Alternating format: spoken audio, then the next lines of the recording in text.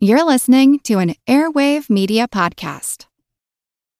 When you need mealtime inspiration, it's worth shopping Kroger, where you'll find over 30,000 mouth-watering choices that excite your inner foodie. And no matter what tasty choice you make, you'll enjoy our everyday low prices, plus extra ways to save, like digital coupons worth over $600 each week. You can also save up to $1 off per gallon at the pump with fuel points. More savings and more inspiring flavors make shopping Kroger worth it every time. Kroger, fresh for everyone. Fuel restrictions apply. As a longtime foreign correspondent, I've worked in lots of places, but nowhere as important to the world as China. I'm Jane Perlez, former Beijing bureau chief for the New York Times. Join me on my new podcast, Face Off, U.S. versus China, where I'll take you behind the scenes in the tumultuous U.S.-China relationship. Find Face Off wherever you get your podcasts.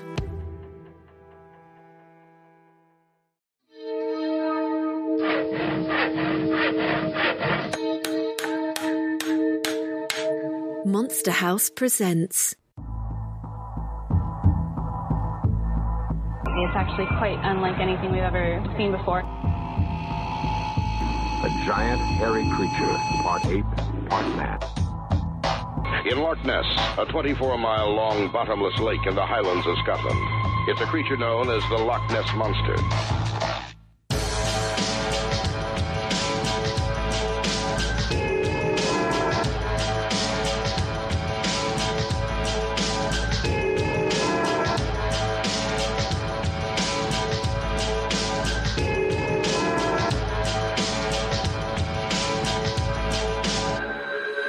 Monster Talk.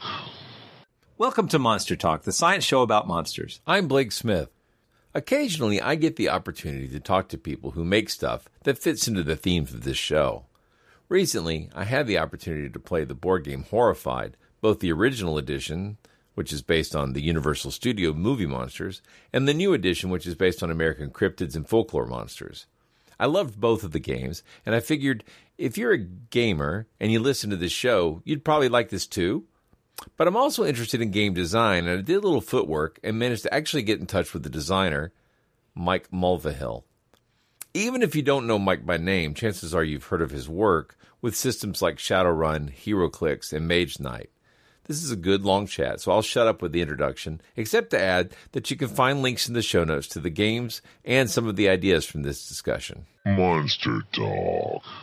Well, today we're talking with Mike Mulvihill, and Mike is a seasoned game designer who's been working in the field for 3 decades. His credits include work on Shadowrun, HeroClix, Mage Knight, and, of course, the game we're talking about today, Horrified, American Monsters Edition. So welcome to Monster Talk, Mike Mulvihill. Thank you, Blake. I really appreciate that. That was more research than normal people do in my life. So yeah, I'm a weirdo, but yeah. Let me tell you, I came across this game. I guess it came out last winter, right? I believe. It's actually debuted. I mean, it's weird. Game industry is weird for people who don't know the game industry. Like when it comes out in August, it's considered a winter release because it comes out in August so that the mass market retailers can prepare their winter line plans. So for us, if you ask me, a normal human being, I would have said it came out last summer. If you ask like the kind of the big picture of the industry, if you will, it was more of a fall, winter, Halloween to winter release because of its theme. But that's all splitting hairs. That's just a little behind the scenes into how other industries think about things. But yeah, it's almost going on a year now. Yes. That's fantastic. Primarily we bill ourselves as the science show about monsters, and that's usually what we do. We talk about science or or monster adjacent material sometimes. But we've had a few people on in the gaming business. I'm thinking of Mike Mason from Chaosium, Ken Hite has been on before, just here and there. But I think a lot of our listeners enjoy playing games, and I'm willing to bet that some of them have dreams of breaking into the business side of this stuff. Can you tell, how did you manage to actually become a professional game designer? Because I think that's kind of like winning the lottery. But in any good career, there's just a lot of random occurrences that happen that just like you pick a lane and the next thing you know, you're on a super highway to something you weren't planning 6 weeks ago. Yeah. In my case, I actually started in comic books. I worked for a small publisher that was headquartered in Chicago.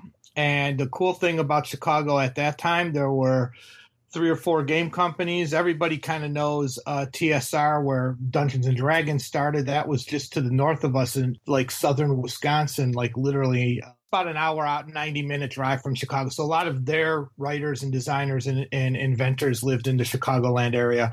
I was born and raised there, so I lived there, and I was working in comic books. So what would happen is that we would go to a lot of shows together. Back then, they were not as large as the media shows are today. So games and comics would all hang out, and the Chicagoans would all hang out regardless of what industry you was in. And when there came an opportunity to move from the comic books, which were very fluctuating, companies were being bought and sold, and just like any kind of niche business that kind of exploded, there was a lot of volatility in the industry. I had the opportunity, ironically, because my wife was working in games, and I knew many of those people. So when it looked like my comic book company imprint, for those who are actually going to check on this, it was called Now Comics. When it was starting to look like there might be no future there, I started talking to the game people. And I'd always played games. I always loved games. So it wasn't that big of a deal. I worked with made-up worlds in the comic book thing. So working on a made-up world in games didn't seem to be a big stretch. And it wasn't. They brought me in. I worked on a lot of different things. They were just starting a new fantasy line at the time. So I started working with the lead on that. And then over time, I started working on Shadowrun for quite a bit. At that point, then you're in the industry. You're starting to make contacts. You're starting to talk to people. When FASA was doing a lot of things, starting to move into computer games with the Mech Warrior computer games. I remember that too. Started to work on, and things like that.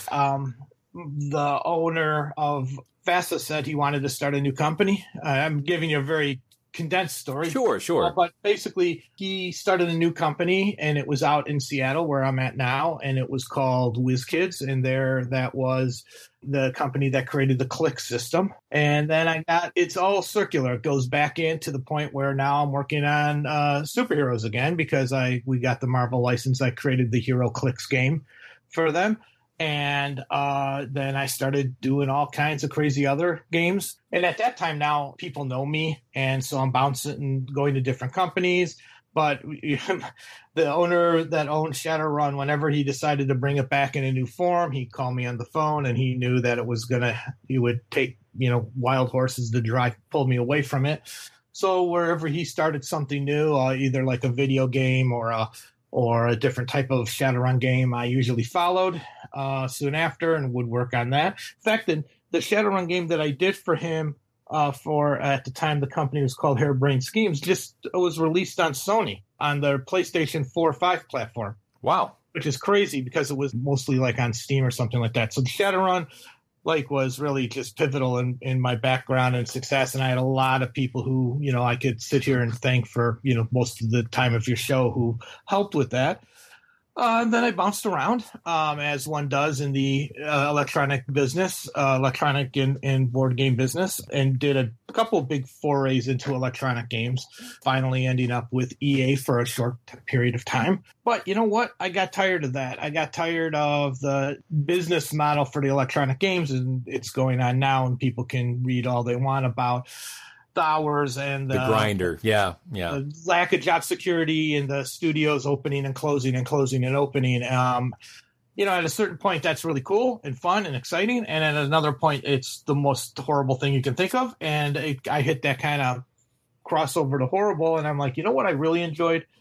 I really enjoyed just sitting and making board games. I used to get together with a couple friends, like on a weekly lunch, and we just bring our notebooks and sketch out games and stuff and talk about that. And I was lucky, seriously lucky enough. People that I had worked with in the past found themselves at Ravensburger, and the art director, Shane, and Tina, who was the production manager there, said they wanted to start Ravensburger, for everybody who doesn't know this, is a 130-year global multi-country company headquartered in Ravensburg, Germany. But up until about 5 years ago, all games that they were making were actually produced in Germany. And they were starting to have a level of disconnect as they were starting to have, as the more mass market retailers, Target, Walmart, Barnes & Noble, stuff like that, were starting to carry games more. It started to become a fixture. It's only the handful of games everybody recognizes, but they were starting to branch out. And Ravensburger, all they had to offer them were some games that, were basically designed and created for a German audience. So there was this constant disconnect between what Target was looking for and what Ravensburger could offer. So they made the decision about 5-6 years ago to create a North America game studio. It's really the first one Ravensburger as a company, after all those years, decided to do. And we were autonomous. We were our own entity. It was almost like joining a startup, to be honest with you.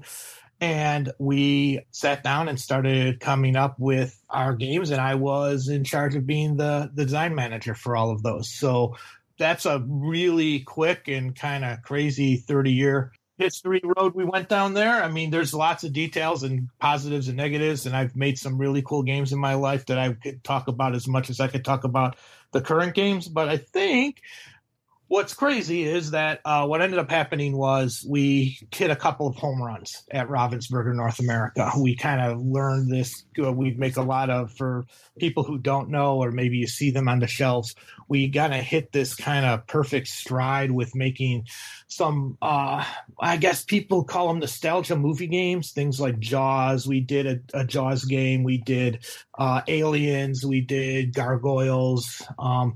And then we had a real positive relationship with Disney. And from that came the Villainous game lines that people might know. And I am in charge of those. So it's kind of this crazy back all the way around. I'm doing Villainous where I'm working on comic books again. That's so wild. Comic books and Disney movies. It's like somehow the stars keep lining up in that direction. Horrified was actually designed by an outside company, and we bought it fully so that we could continue to do the original Horrified. So American Monsters is the second game. The first game was Universal Monsters Horrified. So it used the old 30s. Yeah, 1930s. Yeah, yes, the Universal Monsters. Yeah. Yeah, 1930s Universal Monsters in one setting. So Wolfman and the Frankenstein monster, the Bride. Yeah. Creature of the Black Lagoon. But what was interesting, so just to now take it directly into where we're going here, we thought it was interesting. And a lot of times, just so everybody understands, sometimes we make things because we think they're cool. We don't know if anybody else sometimes thinks it's cool. But in this case, there were two things. Cooperative games were becoming more and more standard, but they were not as welcomed in the mass market. See, if you're a gamer out there, all the people listening who play games, you're going to go, well, cooperative games, oh man, that's a common game trope.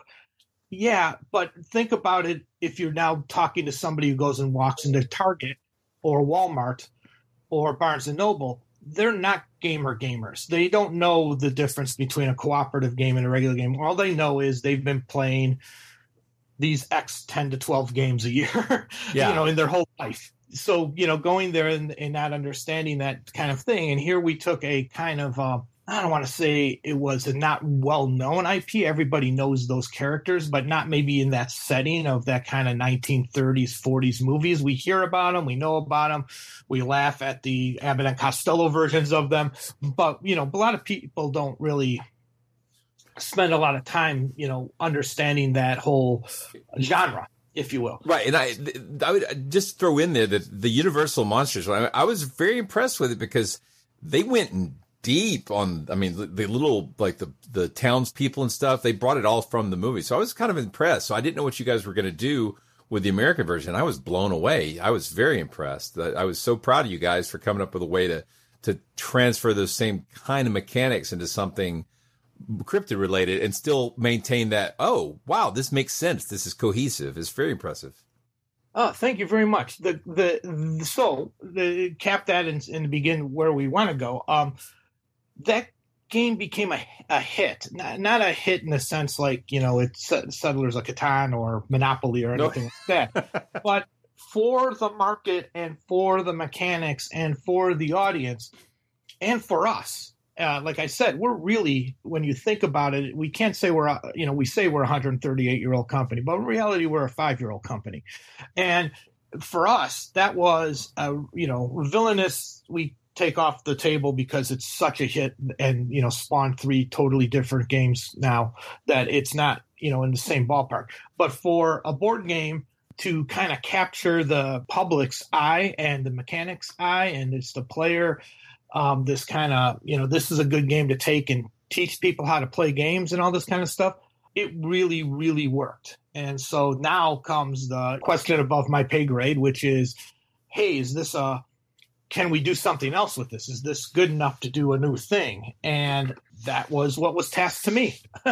How we arrived at what we ended up doing is always a fun behind the scenes stuff. I can't tell you everything, but I could tell you how we chose what we chose and how we did what we did. Yeah, that's literally my next question was going to be, I'd like to talk about the monsters that are actually included in the game and how were those selected, for example? And I would like to talk about what they are, but let's talk about how you came to select them first. So it's a weird thing because if you don't mind me taking one step back, the decision always with any company, anybody trying to do this kind of thing is, was it successful because of the property that it was associated with? In other words, Dracula, Frankenstein, Wolfman, The Creature, Invisible Man. Those are all like iconics of quote unquote horror, if you will. So was that the driver, or was it the game was actually really fun and we could find a way to find something else? Well, you don't really get a lot of clear answers on that. And so what we ended up doing is going down a path that ended up netting us 0. We thought another property would work, and it ended up not working. But that didn't mean that we didn't still have a product to do. Right. And so it came down to a meeting where we said, while we were starting to see, it's like you see storm clouds on the horizon. You're like, wait a second, the group, they were supposed to respond a week ago and they're a week late. Okay, well, what if this is normal? They're going to be late every time we talk to them and they're not going to understand what we're trying to do here. What should we start thinking about? And it's too late in that regard to find another property. So we needed to find something that was propertyless, or what we call a non-IP to look at. Yeah, and so exactly. We're like, okay, it's a horror game. And we wanted to keep it rooted. We didn't, at that point, then we don't have a lot of time to change the game itself. We have to figure out ways to take the cool things that we want and put it into the structure. So we're in this kind of bind of choosing what it was. Not that we wouldn't have gone down this road anyway. It's just that I just wanted to kind of give you a heads up. Sometimes we make decisions that you would go, well, what about this other thing? And I'm like, yeah, we didn't even think of that. It was, sorry. What ended up happening was we started just brainstorming a bunch of non-owned properties. Like, what's a cool thing? Well, we live in the Pacific Northwest. Bigfoot is a thing. And so we're like, okay, well, that's a direction. Maybe like these American monsters is a way. What about fairy tales? What about all these other things? And we start to bandy about, chew it around. And then we just started picking up the phone and calling people and said, and looking at what's going on around when we're doing this. So you got to remember, if it came out a year ago, we're working on it a year before that. So we're talking that we're working on it pre-pandemic, I guess. And we're looking at what's popular, and so at that time, Stranger Things was happening. There was kind of a rise in tabletop role playing and the creatures and monsters that people use, and there's all this kind of stuff. And so we're like, wait, maybe there's something there that's really is going to be cool. So at that point, then that was by far, based on our quick surveys, quick research, by far doing something in the cryptid area.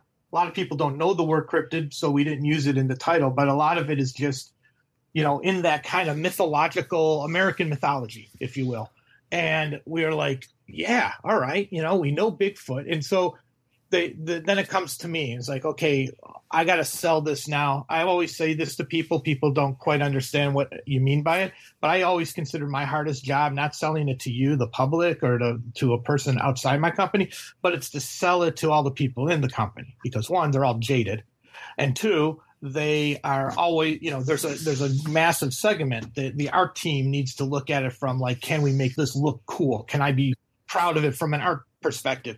And then the production team needs to know what are you doing to this to make it, thing. And then my boss and there's a whole other division that has to go, is this profitable? Is this interesting? So when brought to our mass market partners, they were like, oh my God, that's perfect. That's so hot right now. We can't tell you that doing those American monsters are cool. Now they don't know any American monsters. It just sounds cool to them.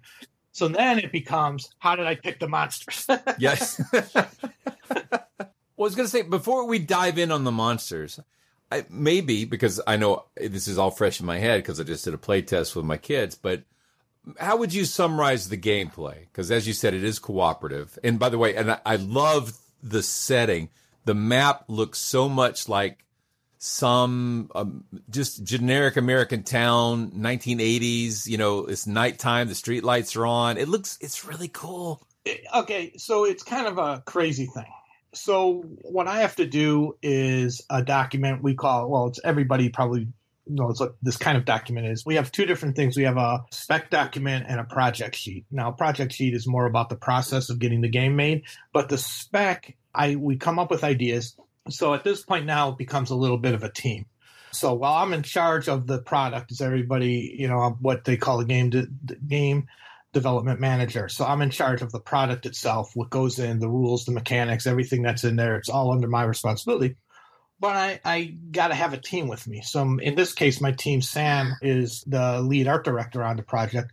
I start talking to him. Okay, so we know what the board needs to look like. We know that they did a really good job. The first Horrified, had that kind of Victorian town kind of thing with all the buildings from all the Victorian horror things all in one town. So we're like, okay, so we don't have to worry about how do we, does this town have a high school and a, mansion, like it doesn't really matter. So what we did was at this point now it was try to figure out what the story is of the game that we're trying to do, and then work with Sam on making what would be like some stylistic first shots, if you will, some images that would make sense. So, we didn't have a lot. We knew two things, to be perfectly honest. If we were going to go down this route, we knew two monsters. We knew we needed to include Bigfoot. That was going to be your selling monster, if you will.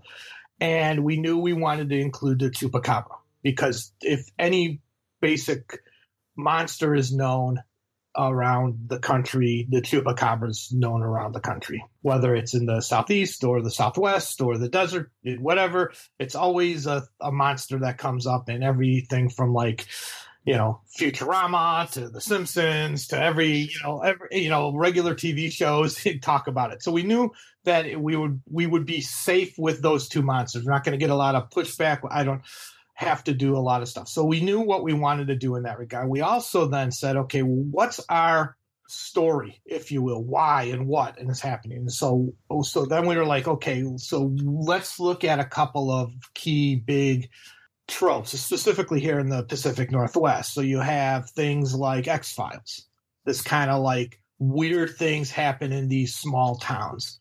You had the things like Twin Peaks was filmed up here. So it's got that kind of like, okay, so not only is the town normal looking, there's this underlying something going on there. So you have this X-Files mythology, whatever you want to call it, kind of view. And then you have this Twin Peaks kind of like underculture. And then we're like, then stranger things are happening with this kind of suburbia feel of, this poltergeisty, these weird towns that are, supposedly a giant suburb to a big city, but feel really isolated.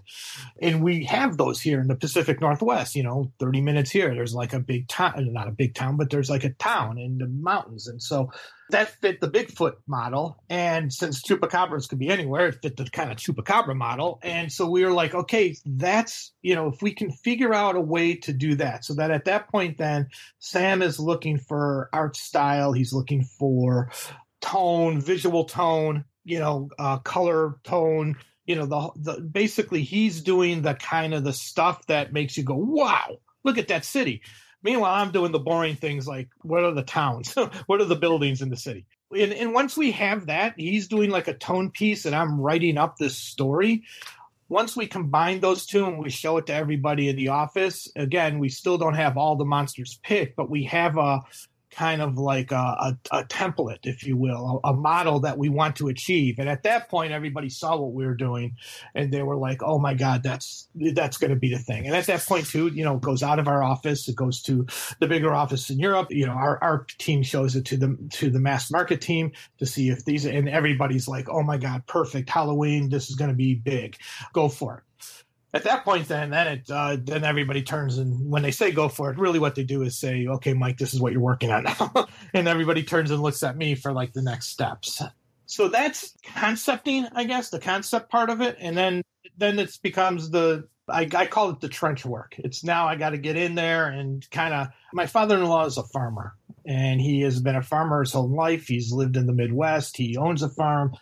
He farms. And when I try to explain what I do in highfalutin Seattle and what I've done for the last 30 years, it just kind of goes over his head. So I try to explain it like this. I'm kind of like a mechanic. Okay, there's a game that's there. It's, up on blocks right now. It doesn't necessarily work.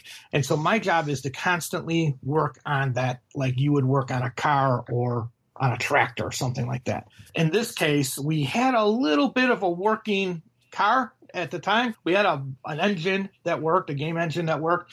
We had we were stripping out the look and feel to add a new look and feel, but at least we had the engine. A lot of times you don't even have the engine, so you're trying to, scrape together everything. But in this case, we felt like we could get what we wanted done. So it now came the big part, which was picking the other. You got 4 to go. Yeah. I'm trying to remember. And then meanwhile, Sam's doing his look and feel. So once we get the monsters done, then I start working on other parts of the game. But the monsters were the next big, huge thing. So now you've got 4 more monsters to pick. Right. And these are interesting choices. I have to say, I feel like I'm pretty well versed in monsters, but I had never heard of the Banshee of the Badlands.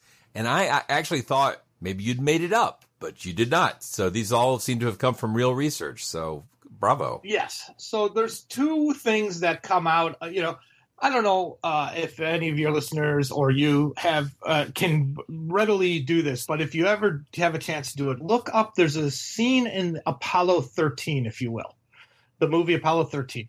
And it's, for anybody who doesn't know, the men are in space. Their craft has some sort of filtration, and so if they leave them up there, they're going to die in space because they're not going to have oxygen. They have to figure out a way to bring them down, and even then, they don't know if they can bring them down in time based on this problem. There's a scene where they go to the head guy, Ed Harris, perfect in the role as like the head of the NASA ground team. And they come up to him and he's like, we figured out the problem, boss. And he's like, what's that? And he's like, we have this filter and it looks like, I don't know, twice the size of an iPhone or like an iPad. It's a square rectangular thing.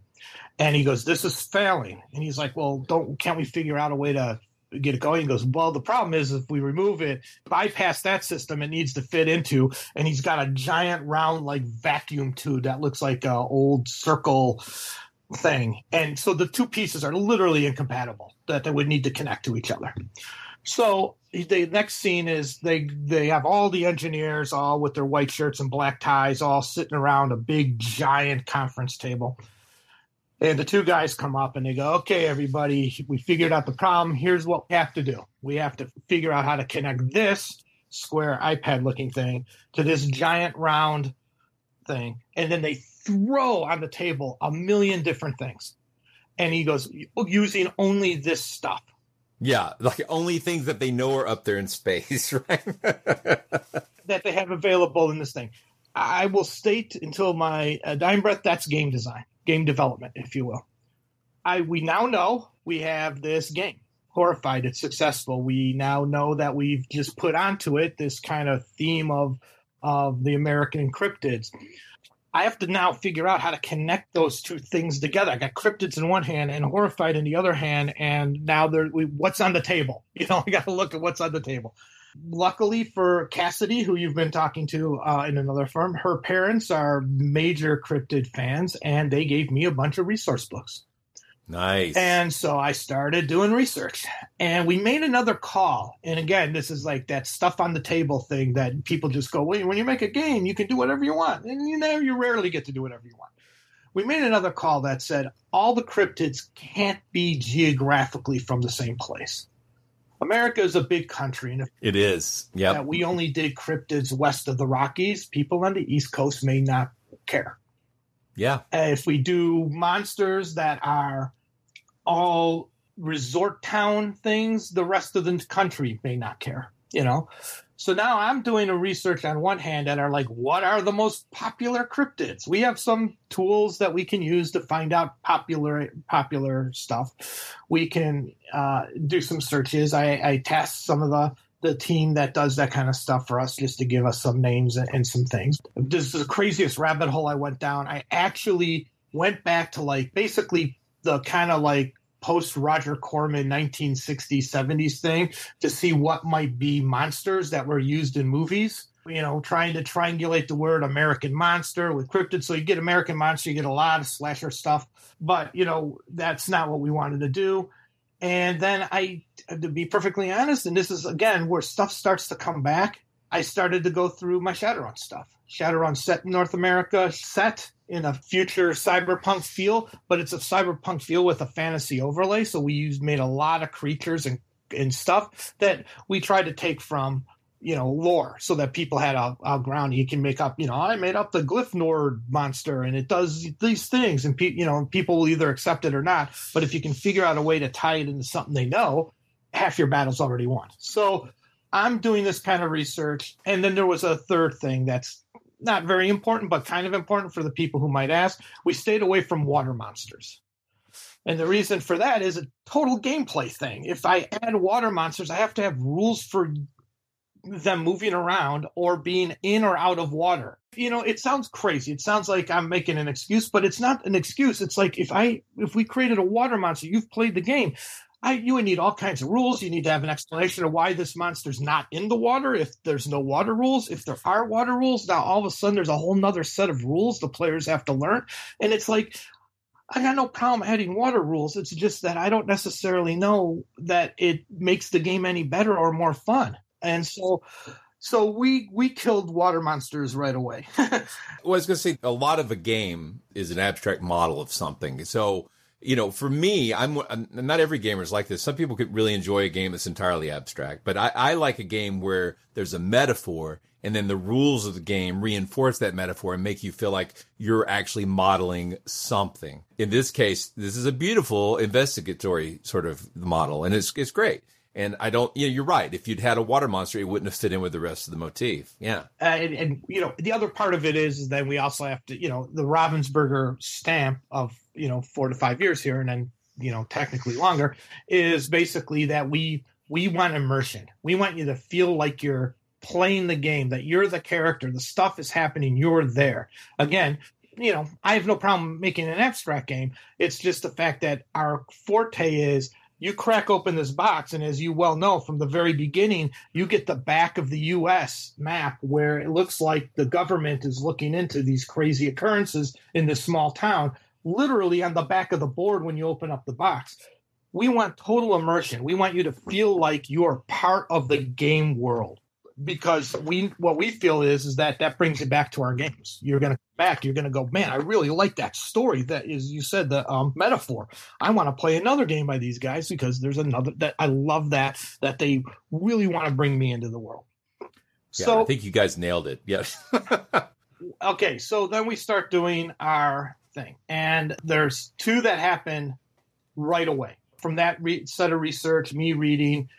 We wanted definitely one on the East Coast, and I'm a sports fan, and I knew that the New Jersey Devils were named after a story. the hockey team. And so I was like, well, we should do the New Jersey Devil. And they're like, whoa, it's still a family game, Mike. And I'm like, no, it's not a slasher story.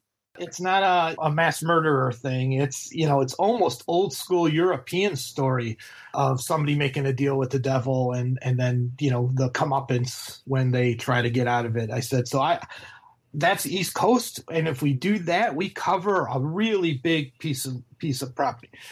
And so they're like, okay, the second one, and it was also technically, like I said, I'm from Chicago. And so that's where I first heard about it.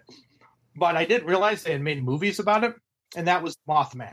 And by the way, let me just say the whole mechanic for the Mothman, including the red eye, surprisingly creepy for a board game. I really like that. So thank you. So then we were like, okay, so we have the Mothman and we have Jersey Devil. So now we kind of have that Rust Belt, central U.S. And then we have that. So now we have East Coast and West Coast. So we have two more monsters, and we're now, I don't want to say struggling with it because you've done your monster research after all these years, so you're going to understand how this goes. A lot of them are iterative.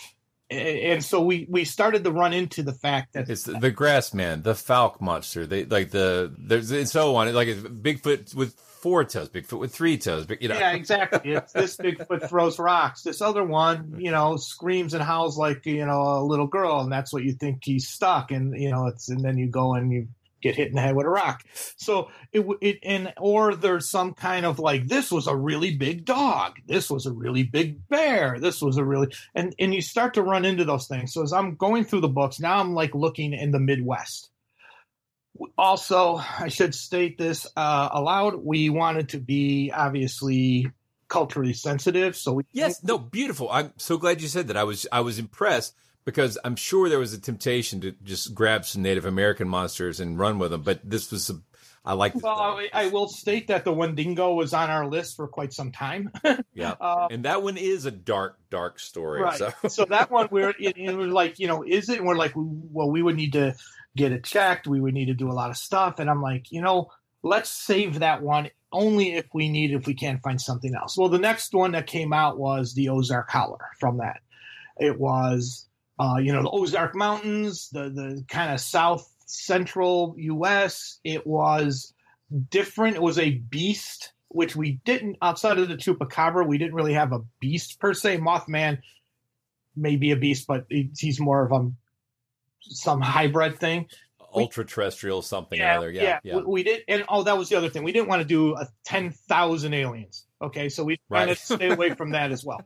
So, the Ozark Howler was something that was really, it was a beast. It had this kind of weird, like stalking people, trapping people, and people will say it's right there. And then they would go and it would be gone. Like, it's like, kind of almost melding into the forest and the woods of the Ozark Mountains. And we're like, that's cool. We can take that. And it had some legs. People had heard of it or heard of an Ozark monster. They may not have called it the Howler, but they heard of something. Oh, yeah, I think I heard there was a monster in the Ozarks. Yeah.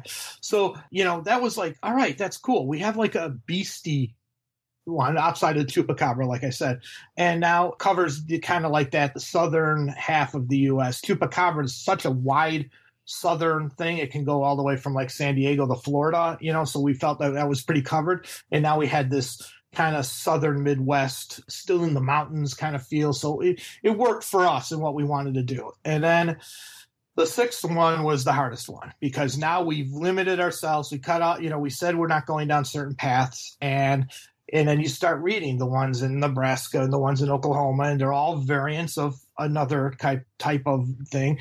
We also were tentative about doing like a flying thing. We didn't want to get into like supernatural stuff like ghosts and or the Thunderbird, but because again, trying to keep the metaphor solid, we're like, if we do that, then we open a different metaphor, and now people are like, oh, this is like all over the map. They had all kinds of stuff. It's not really interesting.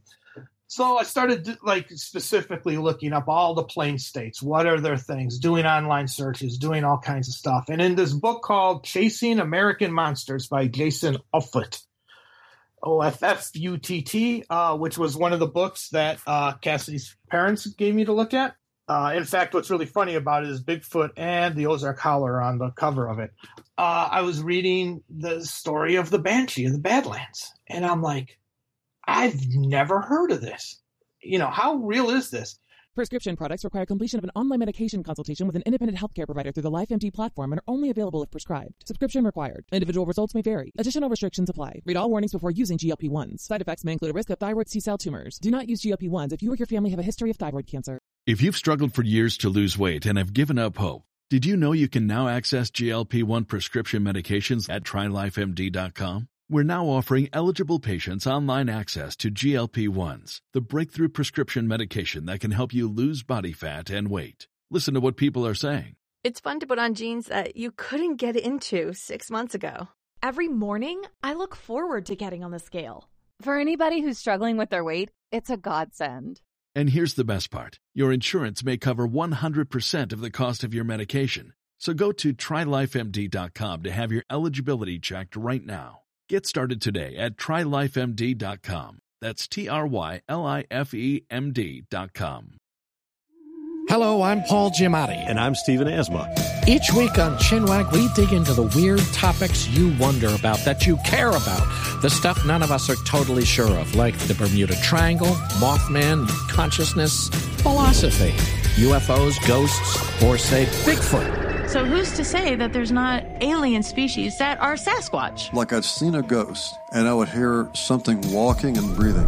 Maybe every path is right. I will accept as a premise that every path is right. That is a face on Mars, eyes, nose. It kind of looked like Wilson the volleyball. Some people enjoy the waves or whatever crashing, and I enjoy listening to a quantum physics audiobook. I do think there are many things in the world that we just don't understand and probably won't understand. That's our whole show. So join us every Wednesday on all major podcast platforms and find us on Instagram, TikTok, and Twitter at ChinwagPod and Wagon. I started looking it up, and not only was it kind of cool, as folklore tends to do, and there's no two stories that are the same. And even better, what was kind of cool about it was there's like articles, newspaper articles from like the 1860s where there'll be somebody in the, camping in the Badlands as they're trying to go across the country, and they hear this sound and they went to chase it and they fell over, they ran off the edge of a cliff because they were, and then that becomes, were they being chased by like wolves? What happened here? And it's just like, wow, that's kind of cool. We can do something with this. But the other cool thing we found was that there was this second story with the Banshee, in which there's also this skeletal fiddler. And if it catches you, it'll chase you off a clef. A treble clef. Yep. Right. So we're reading the Banshee, and it's got the chasing off the cliff. Now we have the skeletal violin player, and then you find the one guy who puts them all together. And you're like, oh, my God, this is a glorious story. And the mechanic follows the story so perfectly. It was so impressive. For again, I had not heard of this monster, but the mechanic nails it. It's really well done. So we're like, you've got to be kidding me. So there's this story A and story B, and they're kind of parallel. We can't really tell, but I mean, that's fine for the game we're doing. We're not researching it in the sense that we're trying to prove or disprove. It's out there. You go online, you can go Banshee of the Badlands, you can find write-ups on it. But the fact that somebody at some point said, oh, well, there's this event that happens in A, an event that happens in B, and then there's this third character, this violin, the music guy, who lulls you into like this paralysis, and then she comes and then, screeches at you, and then you wake up in total fear, and you go running, and you run off cliffs. We're like, come on, you're just like, did somebody like go on the internet and make this up just for us? Because this is almost too perfect. And it's in the Midwest. It's in the Plain States. And now we have Pacific Northwest, South Central. We have Plain States. We have the East Coast. We have the Rust Belt. All of a sudden we have, the nation. And now we feel better about our metaphor, our storyline. Well, now we just have to figure out, how do we tell the players this weird town is somehow calling to these entities, and they've just, got there and are running rampant. We created a little story that you read on the, when you open up the box about the government is sensing that there's some weird thing going on. They're getting these reports. All of a sudden now we have what you said, a full, complete metaphor, a storyline. Now, and at this point, like I said, Sam is working on crafting the look, and I'm working on, okay, what do we want in this town? What are the pieces that we need? Who are the characters that you're going to play? We didn't need to really deep dive into the mechanics of the standard board game, i.e. just the core Horrified rules, but then we have to move on to making the puzzles. And so for people who don't know the game per se, what you are is you're cooperating as a team, and on your turn, you have a character, and there are items around town. You collect the items to help you solve the puzzles of the monsters you're playing. You get to choose what monsters are in the game whenever you do it. You can make it real easy and only choose 1 or 2. Or you can make it real hard and choose 4 or 5. And what you're doing is, as a team, as a cooperative team, you're trying to solve these, what we call puzzles, mini games, if you will. For instance, let's go Chupacabra. Chupacabra's on the board. He's got a little play mat. And on his play mat are the icons of the game pieces that you're finding, the items of the game that you're finding. In the game, one of the colors of the items are goats. And your job as players is to collect 6 goats and put them in the farm pen. Once you've locked away all the goats and he doesn't have a ready food supply, you can then go and try to defeat the Chupacabra. But if you don't have those down, he's running around the board attacking you. In his case, he's chewing up other items. He's stealing items from the board because he's trying to eat other things, and especially if it's a goat. So you're both chasing goats, if you will, in this game.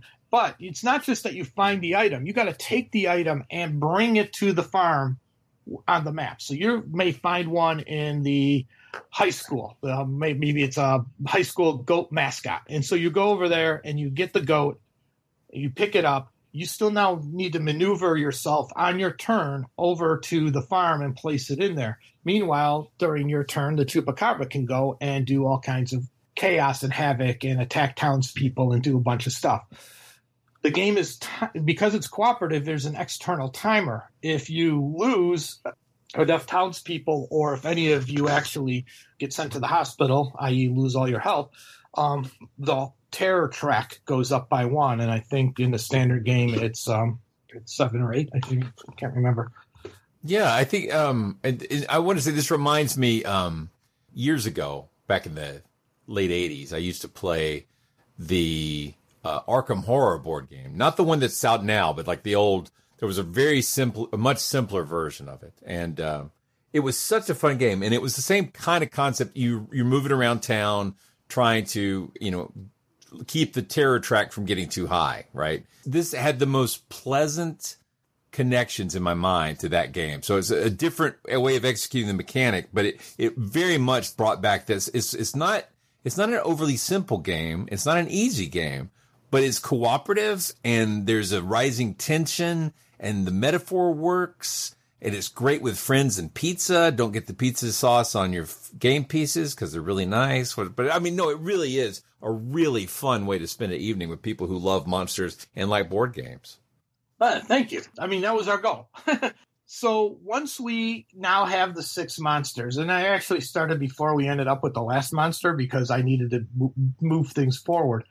I hired a friend of mine who I've known for years. She is huge,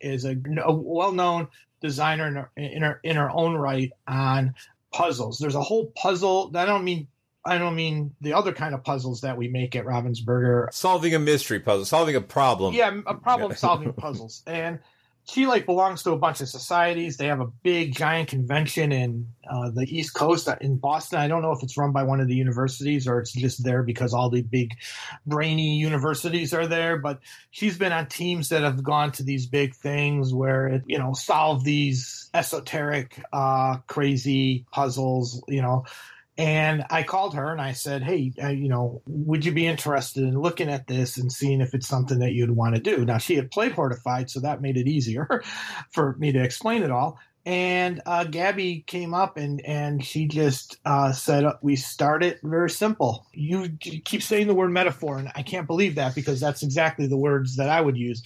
What's the monster's metaphor? So Chupacabra, very simple, very easy to come up with some sort of puzzle that involved the fact that, what you hear about whenever anybody brings it up in anything is, oh, they came and ate our goats, or ate our farm animals or ate our stuff. And all of a sudden you're like, oh, all right, well, let's make something where tweaked a little bit of the game mechanics so that one of the items that you're picking up in the game, there's X number of goat tokens as well as, flamethrower, or it's not flamethrower, but like, canteen and mine didn't come with a flamethrower. Wait, there's like canteen and, all the stuff that knives, lantern, all those things. Yep. Exactly. Thank you.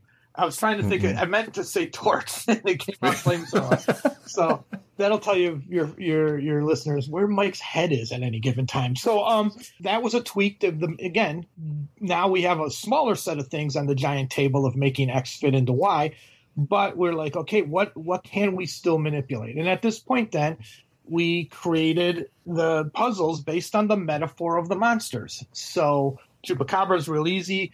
We talked about the Ozark Howler. In that case, in order to capture him, to find him in his home cave, you need to find certain items and bring them to the cave, i.e. to follow his path. The problem is that if you get one of them wrong, if something happens, or there's a mechanic in the game where the monsters have like a superpower, if you will. And in this case, his superpower was to confuse you.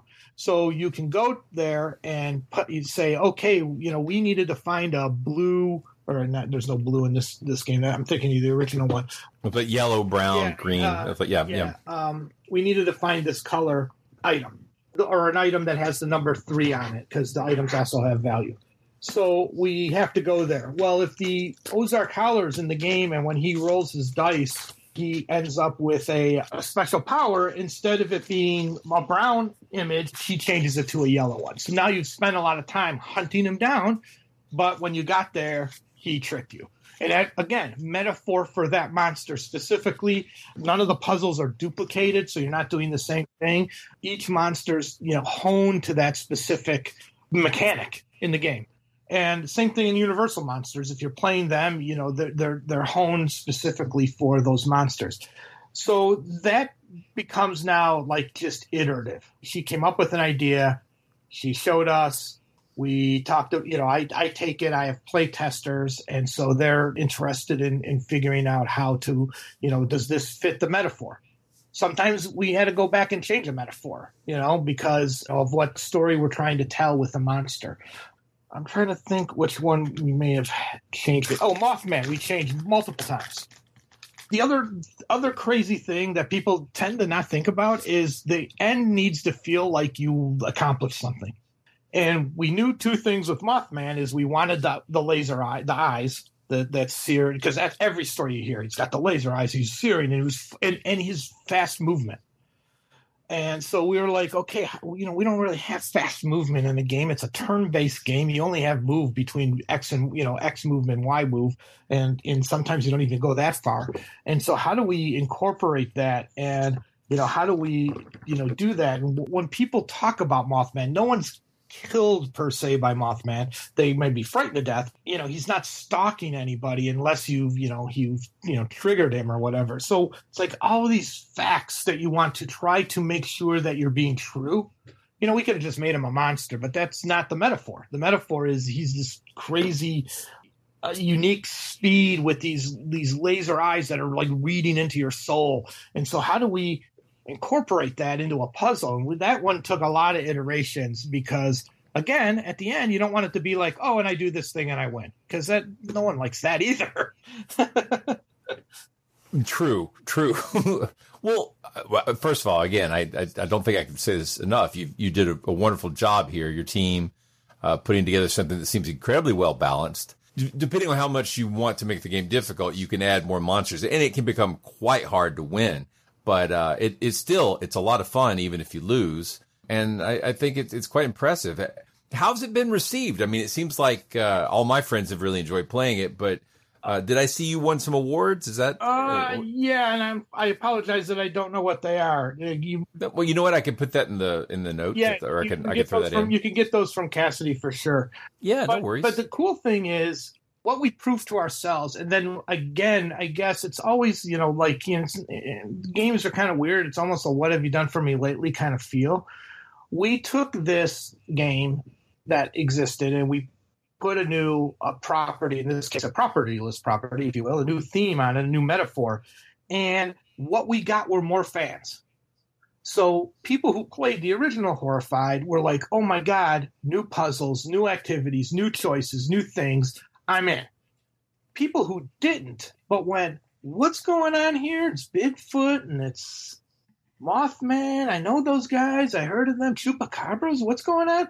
I'm going to pick this game up. Oh my God, this game is awesome. Oh yeah. Did you ever play the old game? No, I didn't. And so the dialogue that came out of this game was almost more impressive than like the stuff we did. Now, unfortunately, as we all are living through it and still trying to come out the other end, it released just before a pandemic hit. So it was a weird that word of mouth was very like. And he means the pandemic, not the game pandemic. That is correct. Yes, 100%. The worldwide pandemic, as opposed to the very cool board game pandemic.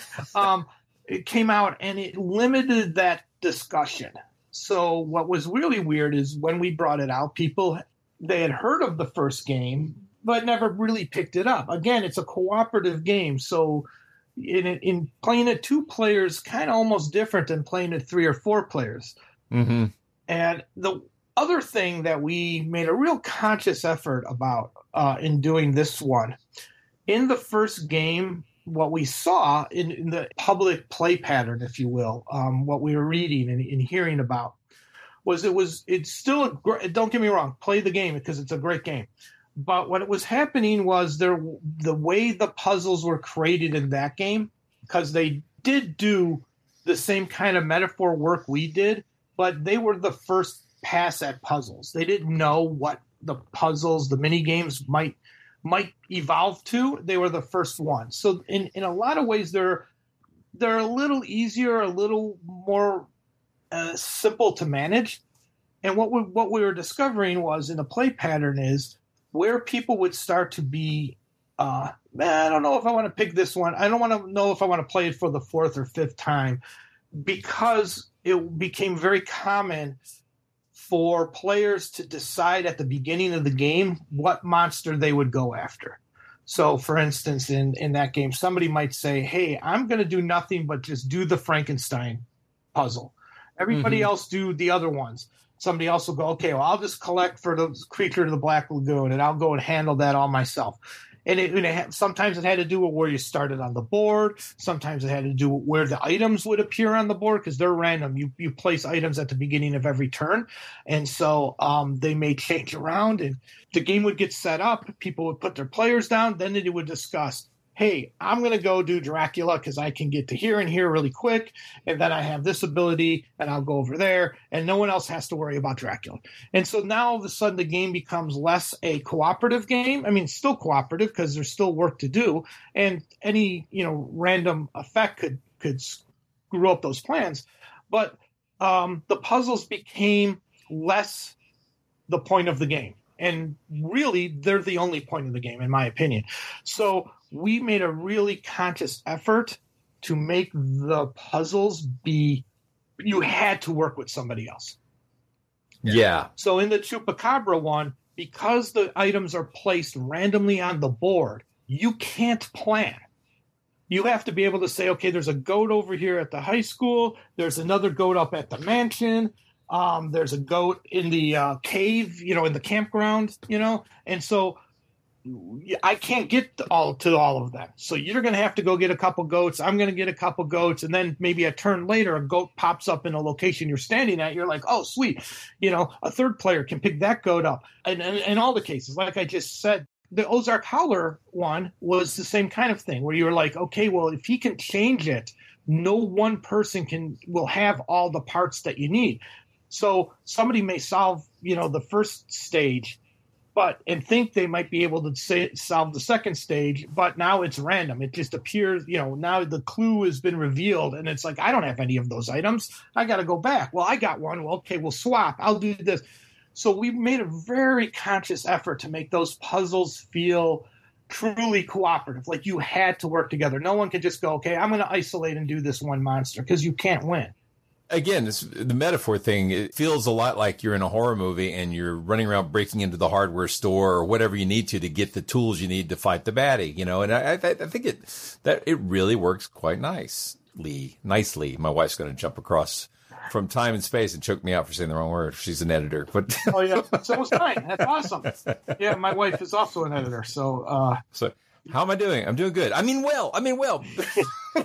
Yes, people are like, "Wow, you don't write so well." I'm like, I married an editor. That's my cover. Where can people find a copy of your game? Oh, sweet, yeah. So obviously, let's go with the worldwide opportunity. It's on Amazon.com.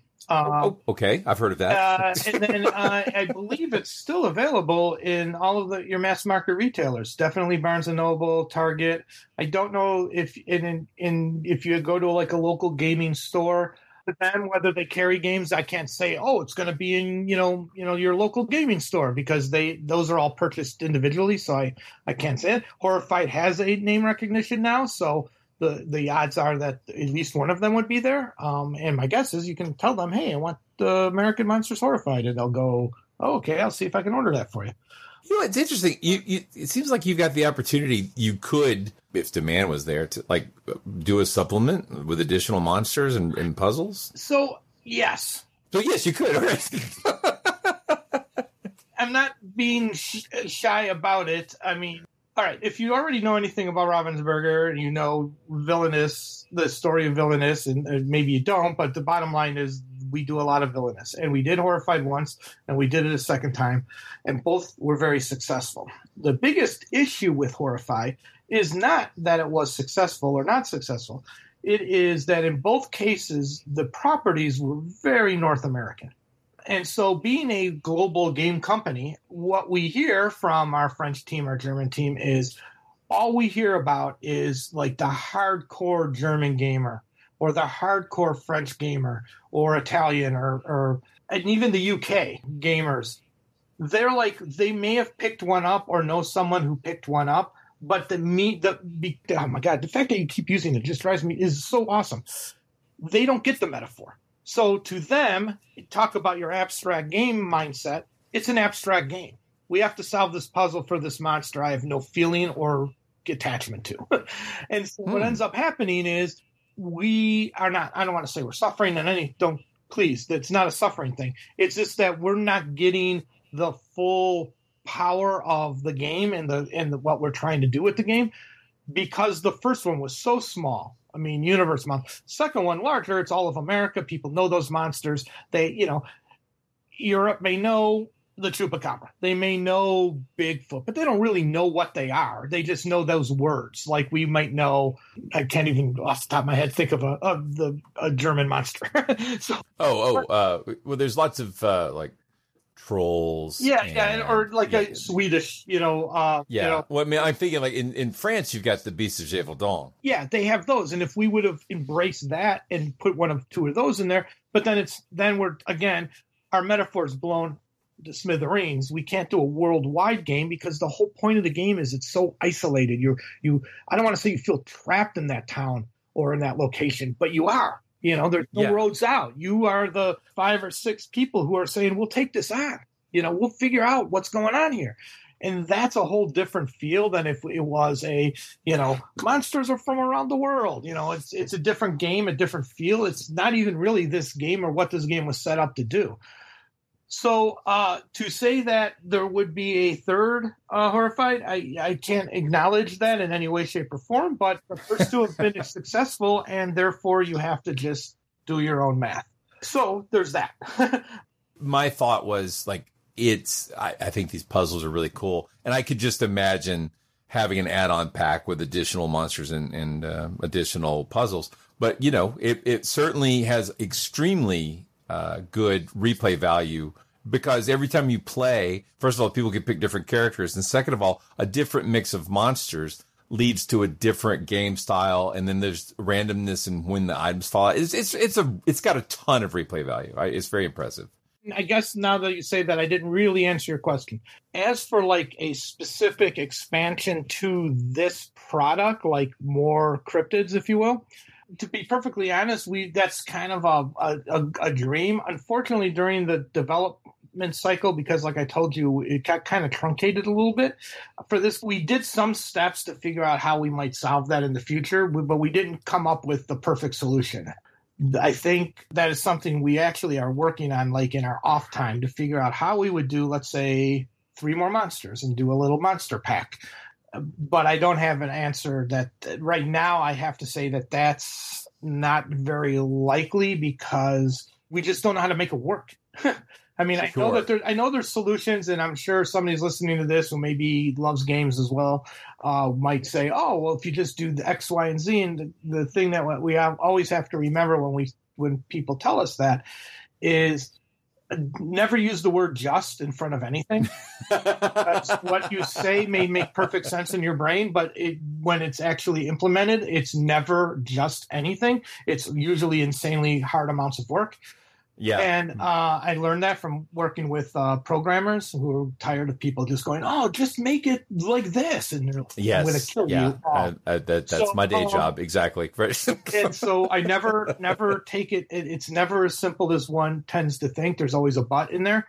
And the second part is that we don't know if it's better to do that or if it's better to find a new metaphor and set the game in. We don't know from a business perspective, is it worth doing that? Now, business changes over time, so there may be, and that's why I say we're still kind of working on it. It's not a full-time gig. It's not what I do all day right now, but it is something that we have been talking about. It's just something that is, isn't it cooler to do X rather than Y? And right now it's cooler to do X. So, that's, when it's all said and done, when I say cooler, I mean better financial for the company. Well, exactly. Well, all right. Well, I think I should have told you this before I got you on here. So this is a little unfair, but we like to ask guests, especially on their first visit, a signature question, our closer question. Oh, yeah. And that is, what is your favorite monster? My favorite monster. Wow, that's a really good one. My favorite monster, I will state to you, because I think when you think about it, it can't be more ridiculous, is the giant space slug from Empire Strikes Back. Oh, wow. The one in the... What? No one's ever picked that one that before. Is like three times as large as the living space it's in. Living in a vacuum, eating spaceships.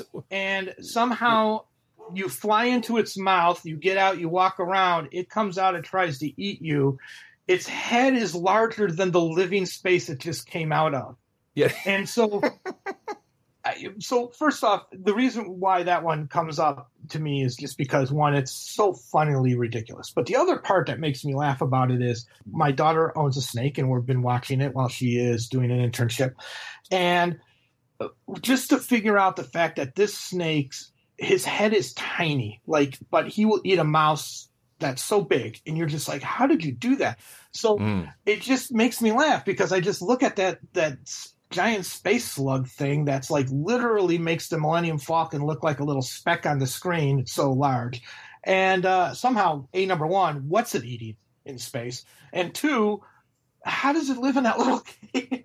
Yeah. How did the Minox live in there? Yeah, how did they get in there? The other part of it that I didn't even get to is other creatures live inside that creature that are large enough to be creatures they know about.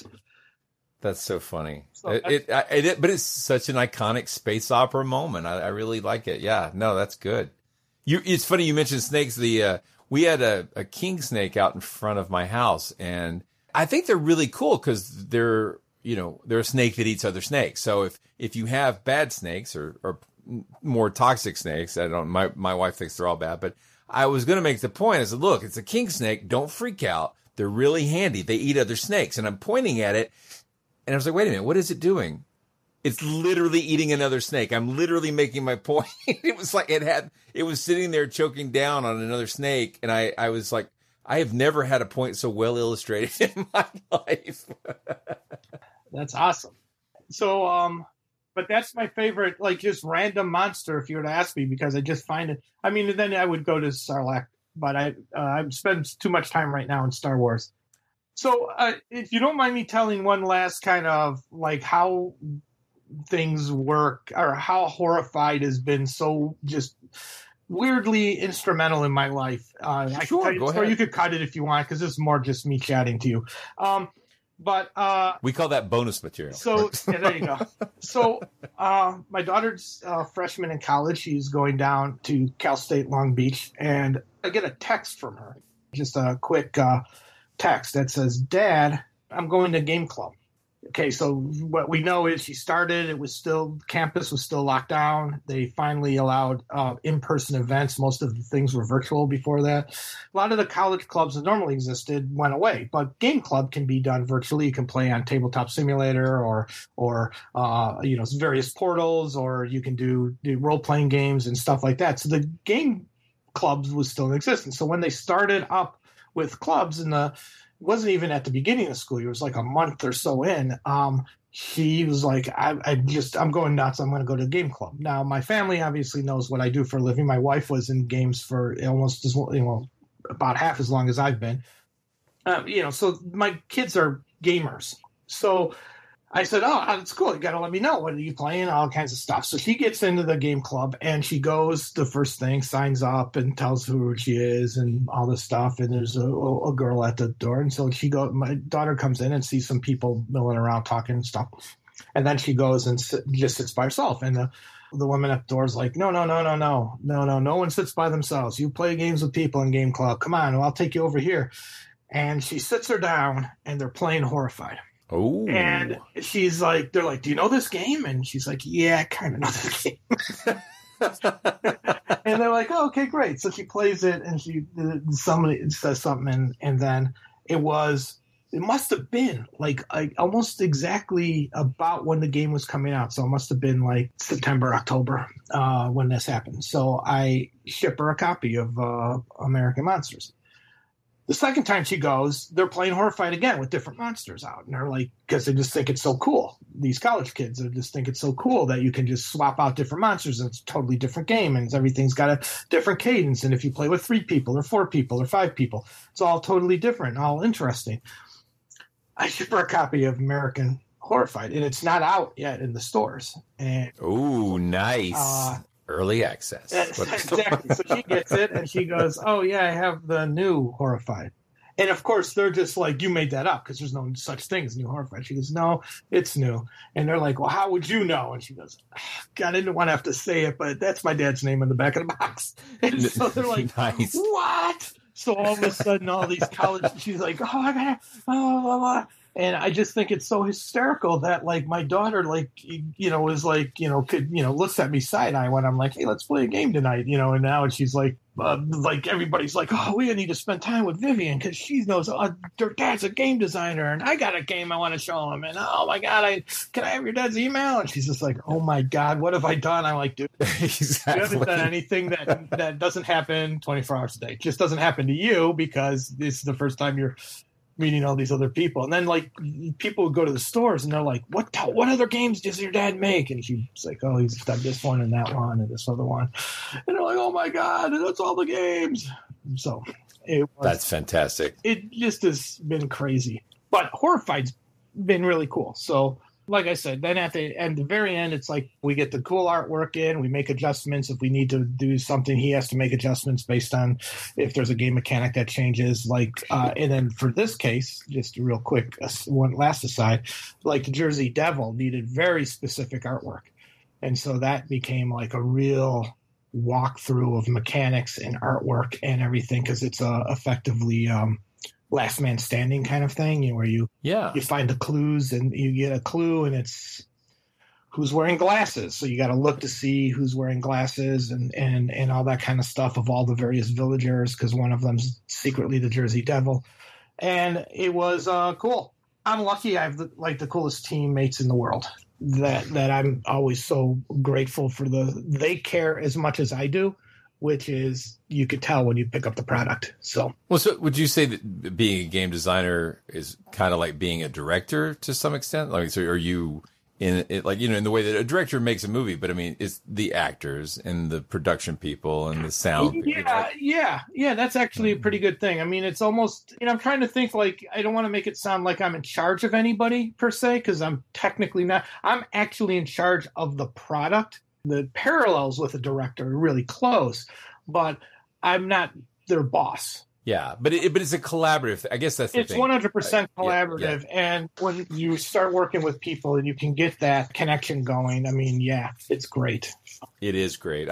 Very little makes me quite as happy. Sometimes it's fun to work alone, but I love collaboration because the ideas that you can sort of bounce off each other and try things out. It helps you eliminate a lot of wasted time, I think, because you can figure out that, no, there's a hole you can't see because it was your idea. And that other people can help you guide towards getting those things fixed. It's really nice. That's in a perfect world, so. yeah, always. Number one, super thrilled that you even reached out. And I know we've had like some misses in the past connecting. I so totally appreciate that. Oh, absolutely. Yeah. I wanted to stay at the beginning. I don't know if you want to cut this and move it to the beginning, but I'm not a monster expert. I'm not a cryptid. It's not my secondary hobby to study all this stuff. So I kept feeling like, oh my God, they're going to ask me a question about what you did this thing. And everybody knows that's been proven false. I'll be like, I have no idea. Yeah. I make games. No worries. Yeah. So the fact that people in that community find the metaphor cool, find the image cool, find that the interaction of the monsters with the players are cool, find that the puzzles match the monsters. That just thrills me to no end because we do a lot of work in that regard. And, it's something that goes unnoticed if you're a gamer because you aren't looking in that direction. But to hear it from you, Blake, and other fans of cryptids and monsters to go, wow, this so worked. That really just hammers home that, we did do the right thing. I will state that, the whole goal is to go out, to go big, but we also try to go true.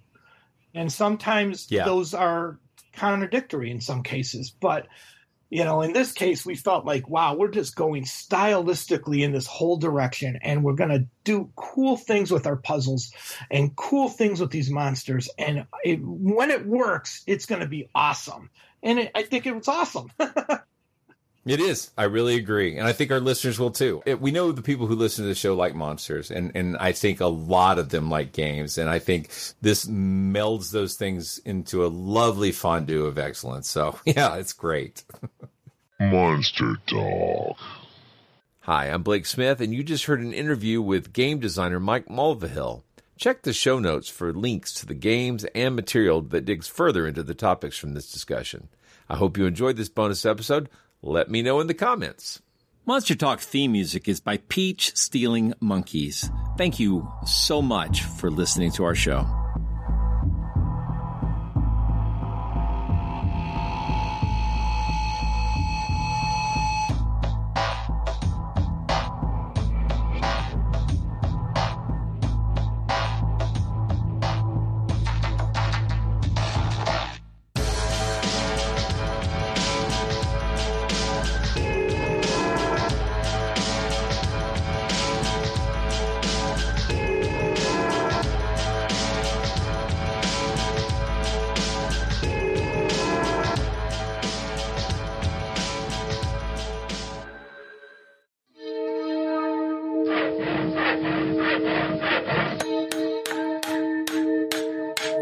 This has been a Monster House presentation.